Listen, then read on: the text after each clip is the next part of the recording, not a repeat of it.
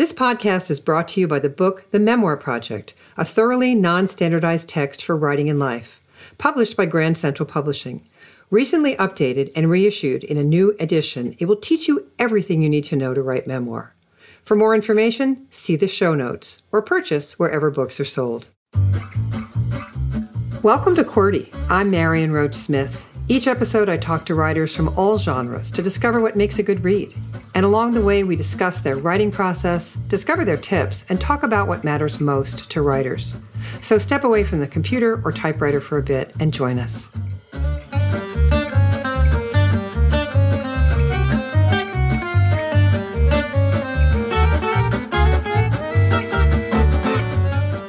Today, my guest is writer Carolyn Sloan.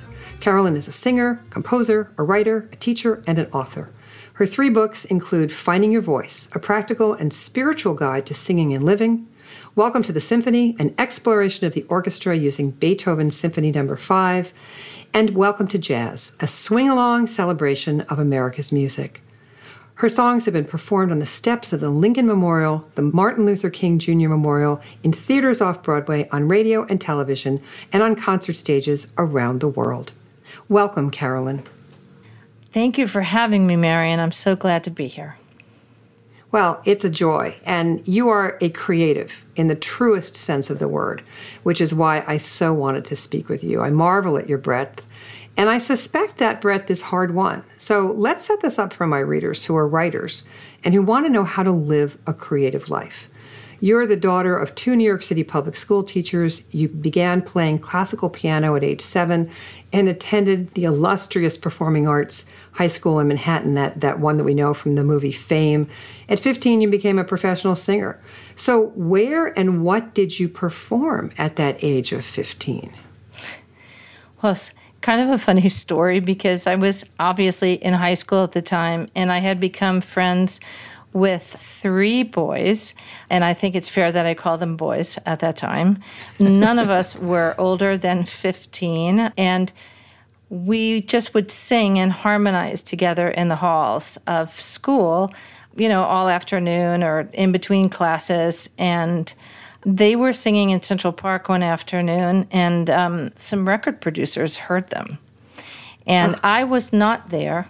The record producers suggested that they'd like to hear them with a female voice. Do they have a friend who also sings with them? So, of course, I was the obvious person that they were going to choose because that's exactly what we were doing at school anyway. And we became a group kind of overnight, and it was not the epitome of an original band because it was really kind of contrived, but we were modeled after, if you can imagine, the Beach Boys, and the skateboarding was very big at the time. And yeah, I know it's kind of a silly story, but it's true. And we became Sneakers and Lace, and we were to skateboarding what the Beach Boys were supposedly to surfing. It was a little contrived, but I think the creativity, if you will, behind it was the fact that we were so into music that even in our free time, before the producers had heard these guys in the park, we'd sing at school so much and write songs together and just hang out. And there was this very profound need to express oneself. And I think that was the earmark, this desire to be heard, to express oneself, that really kind of started it. The group itself was really kind of a commercial convention, but our association, our friendship was based in creativity. Well, and that's the root of it. And you began writing for theater, television, advertising, campaigns with jingles for Ford, Glade, Weight Watchers, and Tampax. You are the absolute perfect person to ask about creating a life that is based in what we truly want to do, but also earns money also. So after all, we can't simply make our art and hope that someone knocks on the door and says, oh, here's some money for that, by the way. You didn't know you needed it, but you do.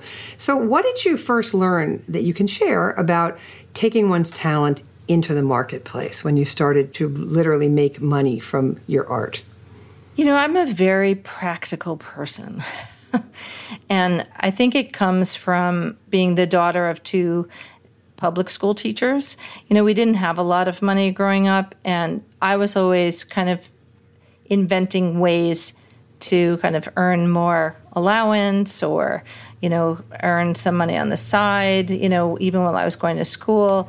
So I think I knew that art has both commercial expression and also simply a creative and artistic one. So I thought, well, how can I use my skills and make some money? And I had a friend who was in a theater writing workshop with me, and he was writing jingles at the time.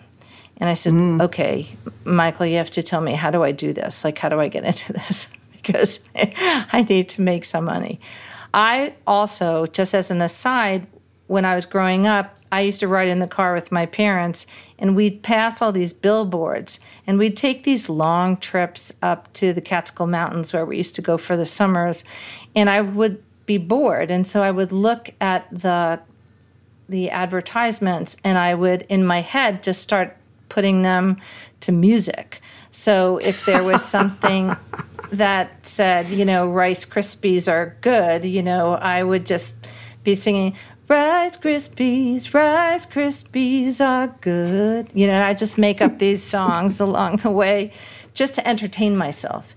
And so when I got the opportunity to actually write something for advertising, I found that I was pretty good at it.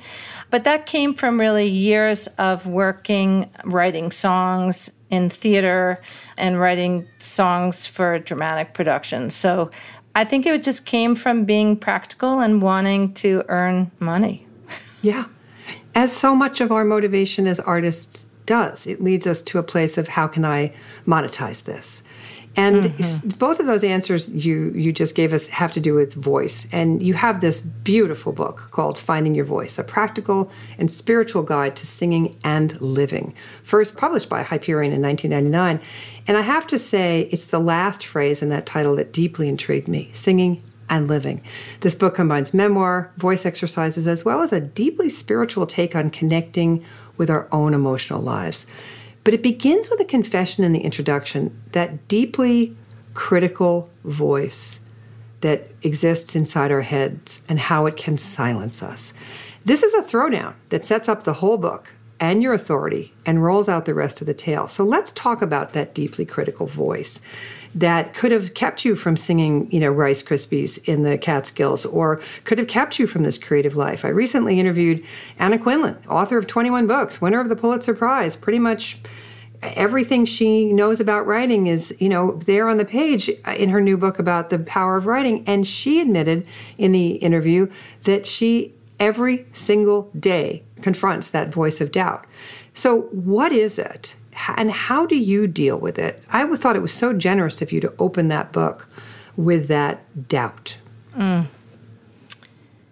I think as humans, I don't know what it is, but from the people that I've spoken with, we do all have this voice that tells us, oh, maybe, we're not good enough, or, I don't think we can do this, or, I also knew that I had incorporated a lot of the other negative voices around me.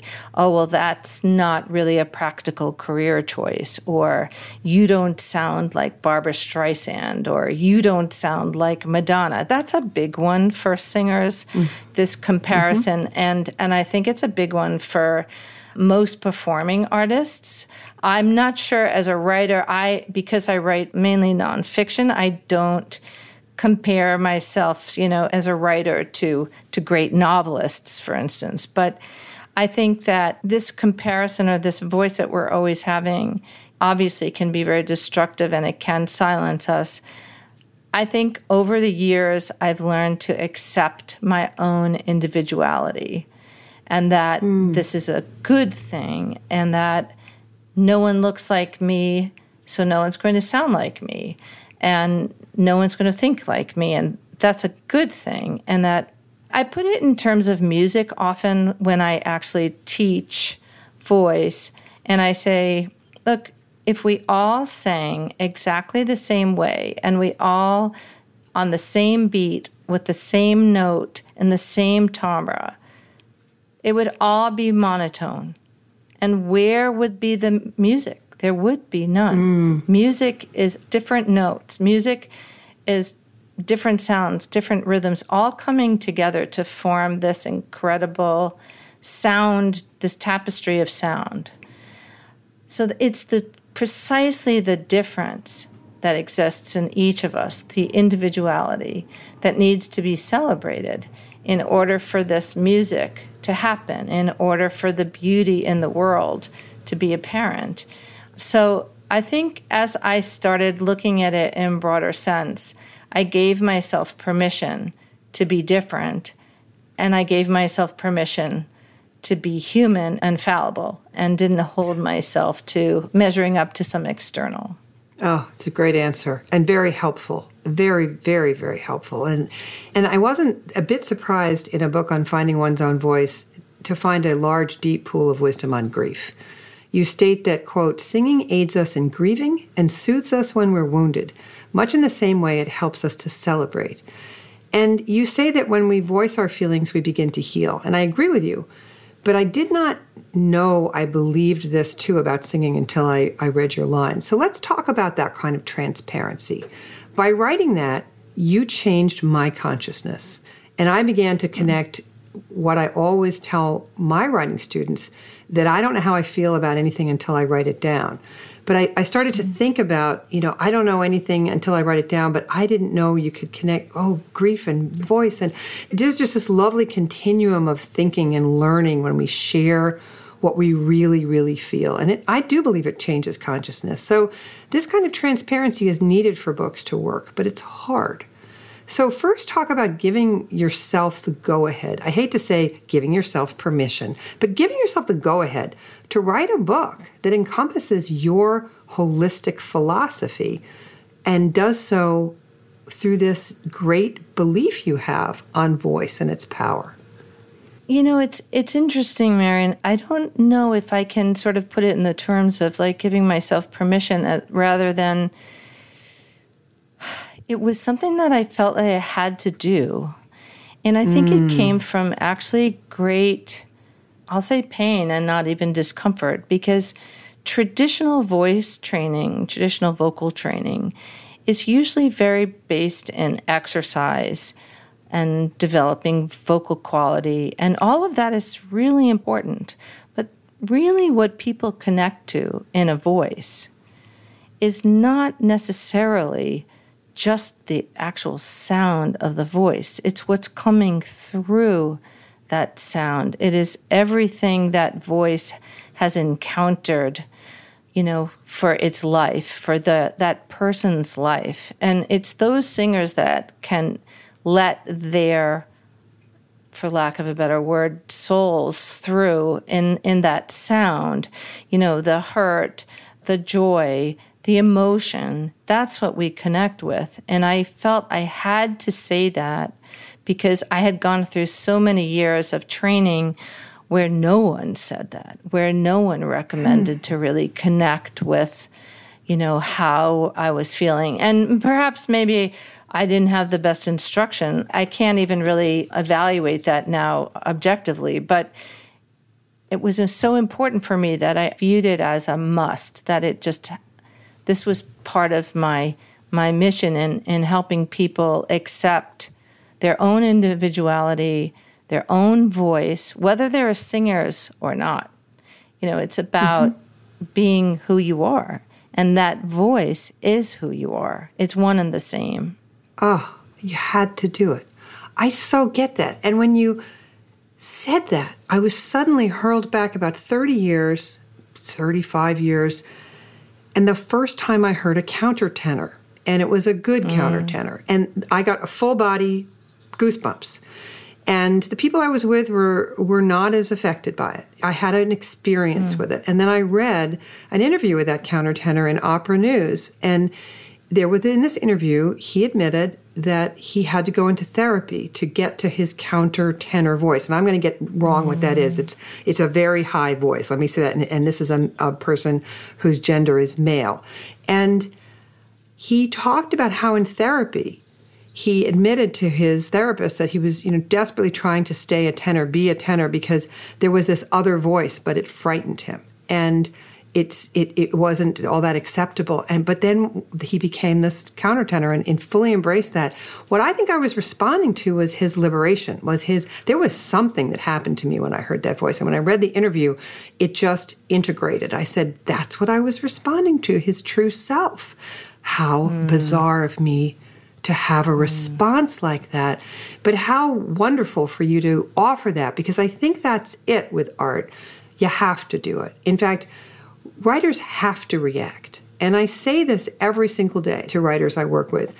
You must be willing and able to react. If you read something in the news and it makes you crazy, write an op-ed. If you feel something strongly about the continuum of your own self and how it delivers your voice, get it down. But all too often, we have this other response. We say, oh, is it a good idea? Is it going to work? Long before we let ourselves sort of roll it out and see what we really think. So as you rolled out this book and examined what you really think, I assume you had to first of all, you probably learned a lot about what you really think. The idea wasn't maybe completely full-blown when you started to write this book. Just give me the chicken and egg here. Did you know what you knew, or did you learn a lot more, or you say you had to do it, but, I love that question. Yeah. Did you know what you knew? I love that. It happened in a kind of a funny way, too, not dissimilar to the Sneakers and Lace story, where I was speaking with a friend. We were on the train in New York City. And I said, when I'm 80 years old, I'm going to write this book about singing. And it's going to be, I'm going to divide it into sections that in order to be a singer, you have to be a warrior, a scientist, a detective, and a spiritual master. And I just sort of said it off the cuff, just like that. And she said, that's a really good idea. And I said, yeah, I'm going to do that when I'm like old, and I'm going to write a book on singing. And then one thing led to the next, and I ended up writing it obviously much sooner than when I was 80, because I'm not 80 yet. I think that I always felt that I wanted people who sang or who wanted to sing to be able to do it and to do it freely. And I had this whole idea, and you talked about therapy for that countertenor, but singing is like therapy. And a lot of the time, people find that either when they go into therapy and they become better singers because they've removed a lot of emotional blocks, which kind of impair their breathing or just make them too self-conscious. And then you talked about, this kind of overly intellectual approach to writing where you're always planning something out, or you're drawing a map of the story. And sometimes, we have to follow that little intuitive voice. And I say little because sometimes it's very quiet and we can't hear it that well. But to get quiet and to be in that kind of, they call it that pre-conscious state where you're awake, but you're kind of not awake. And you're in this dreamy state where you just let yourself go without any kind of constraint. And that's super important. And did I know what I knew? I think I did to a point. But, I forget who said this, but, you don't explain a poem. You interpret its meaning. And I think for me, writing that book was almost like writing a poem, even though it's kind of a how-to in that I make recommendations on how one can better their singing. But it's more encouragement on letting yourself be who you are. And so many revelations have happened in my studio where students have come in and then had some memory or something, like we're trying to work out a block, or they can't, I say, well, look, your jaw is really tight and we got to work on that a little bit because I'm not really sure why it's so tight. And then there's lots of tears and things happen. And it's unbelievable how much emotional stuff comes out when we're singing, because singing is not rational. Singing is that thing that happens when it's not rational. It's not from that front part of your mind. It's something much deeper. Oh, that's just so helpful.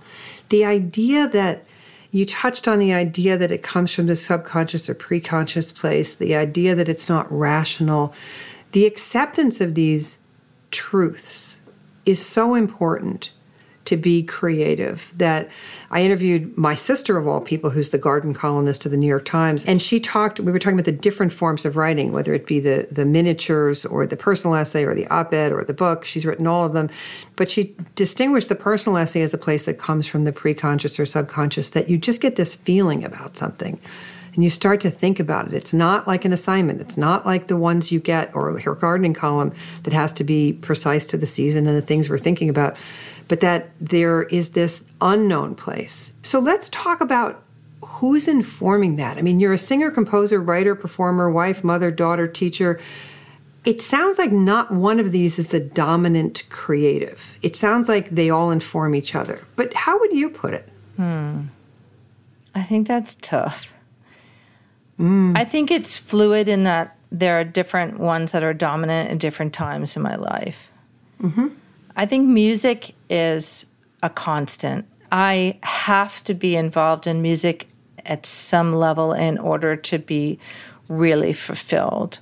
But at the same time, I also find that I really need to be an educator and be working with children as well to be truly fulfilled. So, and I need to always be making something.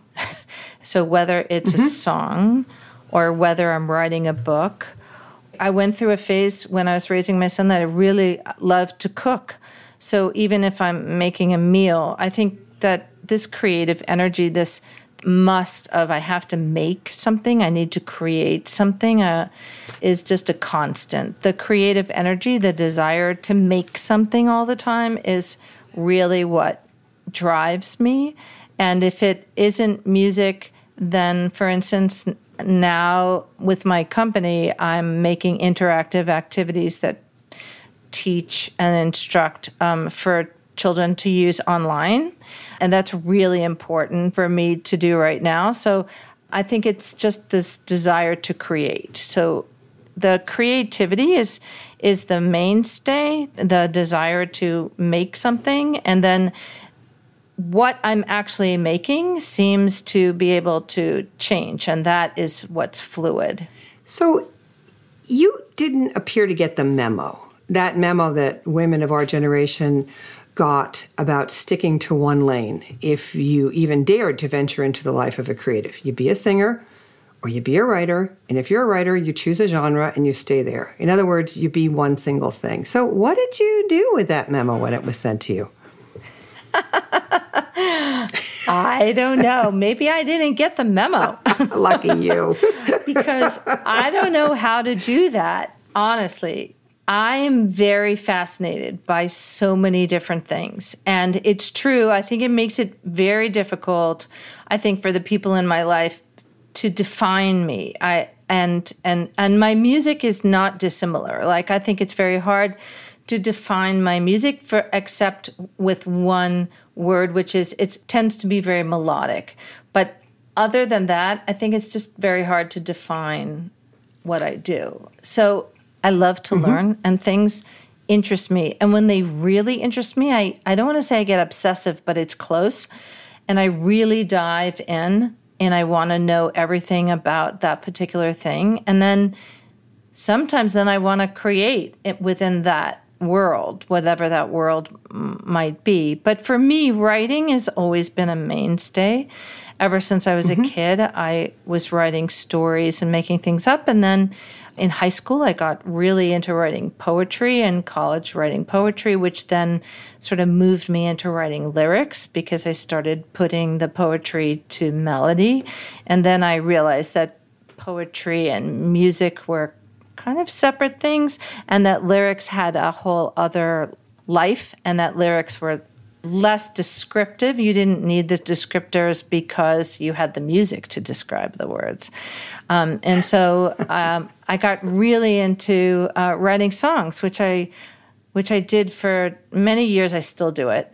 And then I had my son. And then I started writing kids' songs for my son and for students. I feel like I need to get this in here, even though it's not necessarily part of the question, is that, different times in your life, call on you to do different things. And I'm fairly responsive that way. And when my son was very little, I was always writing songs, but the songs then became songs that were more integrated in our life.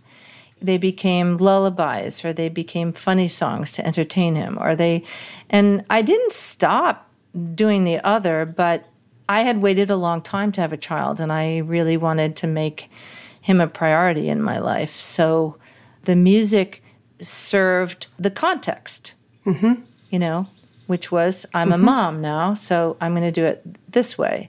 And then as soon as he was school age and doing other things, it changed again. So I think I tend to be kind of fluid and responsive in the sense that when the context shifts and the needs shift or call on me to do something else, I'm fairly flexible that way. And it's fascinating. I mean, you've got these 2 children's books. In 2015, you published a children's book called Welcome to the Symphony, an exploration of the orchestra using Beethoven's Symphony No. 5.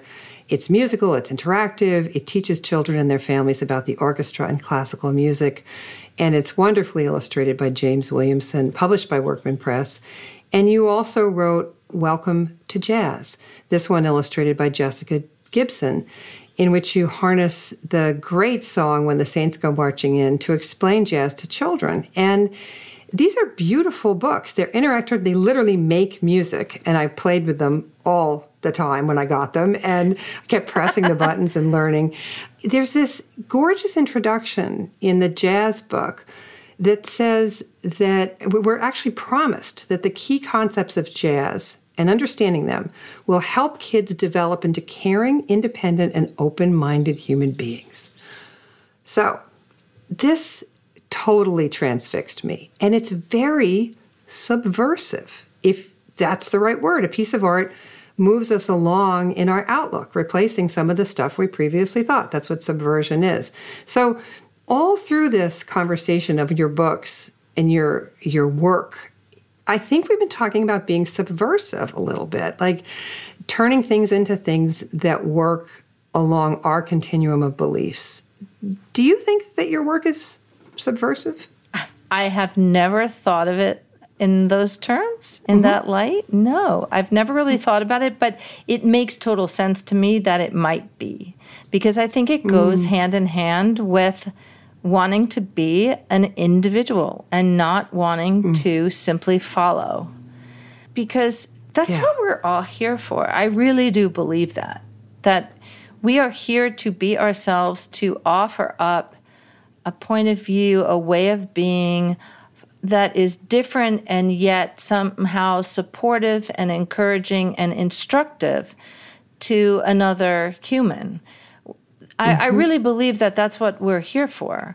So it makes sense that it would be, although I don't think I ever set out to be subversive, but I think I have always been wanting to be highly individualistic. In fact, when I went to the School of Performing Arts after having gone to 2 public schools in Queens, it actually was a huge relief to me to be at Performing Arts with other people who were really interested in making art and being performers, because they were individuals already, even at their young ages, that they were all very, very their own person. And it was okay to be that way, and it wasn't okay to be that way. There's a lot of peer pressure in, my middle school, and middle school is not good for anyone, I know. But I think it's about saying, it's okay, this is what I think, and I'm going to share this with you, and I want you to listen, but you don't have to listen and follow. You can take what's good for you and leave the rest, and I'll listen to you and maybe incorporate some of your ideas too. And that's where music comes in, because that's what great musicians do. They listen. When I teach music, and especially in an ensemble setting, the mark of really good musicians is always their ability to listen and respond. And I am married to an actor, a professional Broadway actor, who says the same thing about acting. So I think it's a metaphor just for life in general, that if we can listen to each other, we can respond to each other, we can offer our own ideas, we can incorporate other ideas, and then somehow create this beautiful, again, tapestry of sound, of words, of voice, of living together, that we're not supposed to all be the same. Yeah, there you go. Yeah, that's beautiful. And as we wrap this up, I just have to completely default to a total fangirl status here and say you've written over 75 songs for young students. Schools and organizations around the country use them as integral components to music curriculums in elementary and middle school. And you're probably very accustomed to hearing your work performed. But your songs have been performed on the steps of the Lincoln Memorial and the Martin Luther King Jr. Memorial. And I just need to know what it's like to hear a piece you've written performed there, in the case of the Lincoln Memorial, where the great Marian Anderson sang to our nation in 1939. This is a sacred venue. What was that like? Well, it was pretty amazing.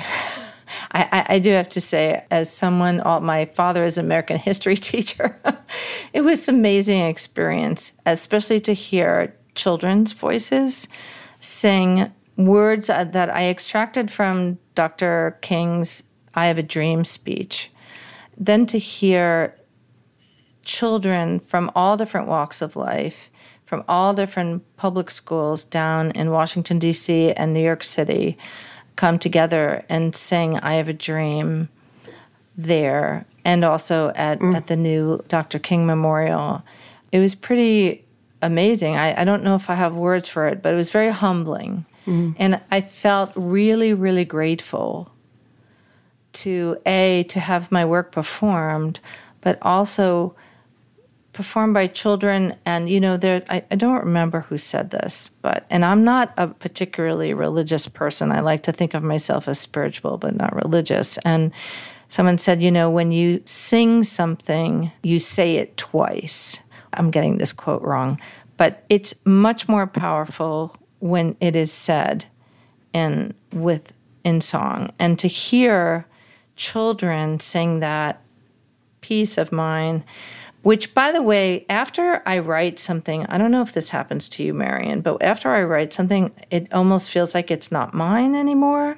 So to hear this song, which I knew that I composed, but to hear the children sing it and in that venue was beautiful, but somehow unreal, because it had come through me, but it didn't necessarily feel like mine. I didn't feel like it was mine. I felt like it just belonged there. Oh, it's out there in the world. Oh, well, I just can't thank you enough for coming along today and helping us understand this creative life. It's really a joy to know you and to talk with you here. Thank you so much, Carolyn, and I can't wait to see what you write next. Oh, thank you, Marian. It was just lovely to talk to you, and I really appreciate you having me here. You're welcome.